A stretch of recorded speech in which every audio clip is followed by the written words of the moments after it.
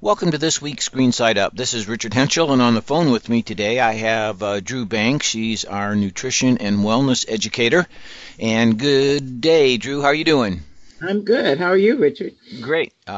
We've always kind of made this is turning into a traditional show in that we have gotten together sometime in December and talked about things like food safety and serving holiday dishes and things. So I thought it was time we did that again for the tail end of 2018 as it is here. And we've in the past talked about serving serving sizes, serving dishes, how to deal with hot foods, how to deal with cold foods, and I think I'll jump off the diving board right there and let's talk about keeping hot foods hot and cold foods cold and what are those temperature ranges?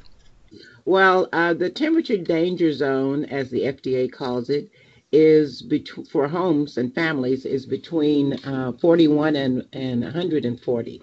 So for restaurants, it's a little lower, but keeping food out of that temperature danger zone for more than 2 hours. You want to make sure that food doesn't stay in the temperature danger zone for more than 2 hours. So the thing that happens usually at holidays is that, we have a gathering and we have people around and we're sitting and we're talking and we spent the morning cooking and people just sort of casually allow the food to sit out. And that could be a problem. So what the FDA recommends is that the food sit out no longer than 2 hours. So that means that someone should start that ball rolling toward getting the food into the refrigerator, or if you're going to freeze some of the leftovers, get it into the freezer. But those leftovers will be so much better if they are chilled rather than just sitting out at room temperature. When you go to heat them up, they'll taste so much better. Okay, so for hot foods then, if I'm hearing you right, we need to maintain them at a warm temperature above 140 degrees and cold things below 41 degrees if we're going to leave them out for any length of time. Yeah, so that means if you have something like a chafing dish or even a slow cooker, those kinds of utensils can keep food hot. But 140 degrees is pretty hot, and food will actually continue to cook at a very low rate. So holding food too long at that high a temperature is not going to improve it. Usually, it can tend to dry things out. So putting small amounts of food into those kinds of dishes when you have a gathering or an office group, and then bringing more food out and adding to those hot dishes or cold dishes, keeping things on ice or just coming out of the refrigerator with small amounts of the salad or the potato salad or whatever it is, so that things are chilled when they are eaten.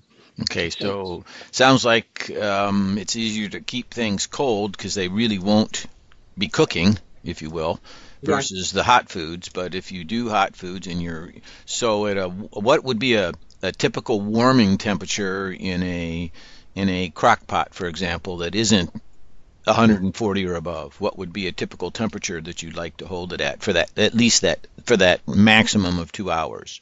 I'd say right around 140. If it's hotter than that, it's cooking. Okay, so 140 is an okay temp, Yeah, but it is. recognize that the bottom of the crock pot, food on the bottom of the crock pot might be a little more thoroughly warmed or cooked, if you will, than what's on the top. Stirred all the time, of course, I would guess. Yeah, yeah. Stirring is important too. So, and putting it into those warming dishes already hot. So you can't use a crock pot, for instance, to reheat food. It just takes too long. Doesn't do a thorough job. So if you're using that slow cooker to hold hot food during a gathering or party, then the food should go into it hot. You set it on warm or low and cover it, and it'll keep that food nice and hot. Okay, so I see when we buy stuff in the big aluminum trays with the racks and a couple of those warming containers that you light underneath. Tell me how we might improve that, or is that okay? No, that's okay. If you've ordered food out, and a lot of people are doing that, that is very popular to have food delivered already hot or sometimes chilled.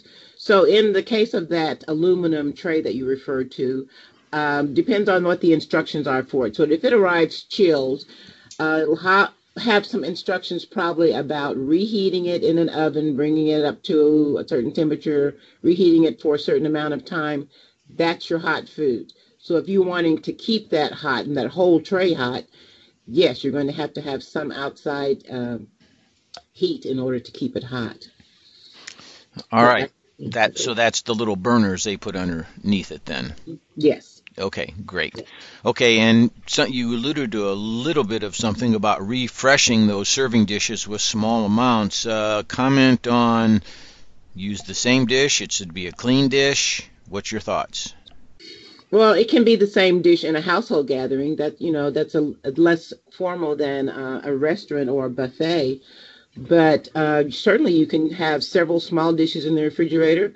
When one is empty, you pull out another one and put it and serve it out. It takes less time to do it that way. The hostess is freed up for time, but you can refill the dish that's on the table. Yes. Okay. What about this the 2 hour limit and you've got the kind of the I'll say the crumbs or the edge, around the edge. Are we concerned there with what's left over in the bottom of the bowl or around the edges before we refill it? Yeah, sure we are. Someone should eat that, or you can toss it. Okay. Yeah, So the what's left around the edges falls into the 2 hour limit. yes, it does. Everything Okay. in that dish falls in there. Okay, very, very good. So those are the things I know I have always asked in the past, and it's great to hear the refresher every year, and hopefully somebody that's serving up the holiday meal for the first time for the brand new family and in-laws. This is great information. Are there any other kind of new things this year or other things you'd like to share? I know I'm going to have you back on the phone probably in a couple weeks, and we're going to talk more about some of these national food recalls or pathogen outbreak kind of things. But in terms of the actual serving time at the holiday meal, any new stuff to share? No, well, it's not really new, but the CDC, Centers for Disease Control and Prevention, are stressing hand washing, and they always do stress hand washing. So when you're in the kitchen, wash your hands often and allow your guests to wash their hands. If your bathroom is already equipped with disposable paper towels and soap and things, people are more likely to wash their hands more often. So have your bathroom ready and prepared for guests so that they can easily and quickly wash their hands, before they leave the bathroom. And of course, the hostess should always invite people to wash their hands before they help to serve. That's Yeah. always a good idea. Okay, and I know in so many kitchens, as you say, we talk about washing your hands and drying them, but we all have that kitchen towel laying around that we're in the middle of something and just wipe our hands on that kitchen towel. Uh, that's almost, again, kind of almost a one-time use, right? We shouldn't be reusing that towel as we prepare multiple things in the kitchen. That just it would not be in general sanitation be any good, but I would guess there might be a risk of recontamination as well. Well, the things that go on in homes is just truth. Truth is stranger than fiction. So if that is a dish towel, then yeah, no, it should not be used for just drying hands. In fact, a lot of people do wash their hands in the kitchen sink. Now, if you're preparing food and you're in the middle of preparing something, yes, the kitchen sink is fine. But if you're coming from outside, your first hand washing should take place in the bathroom.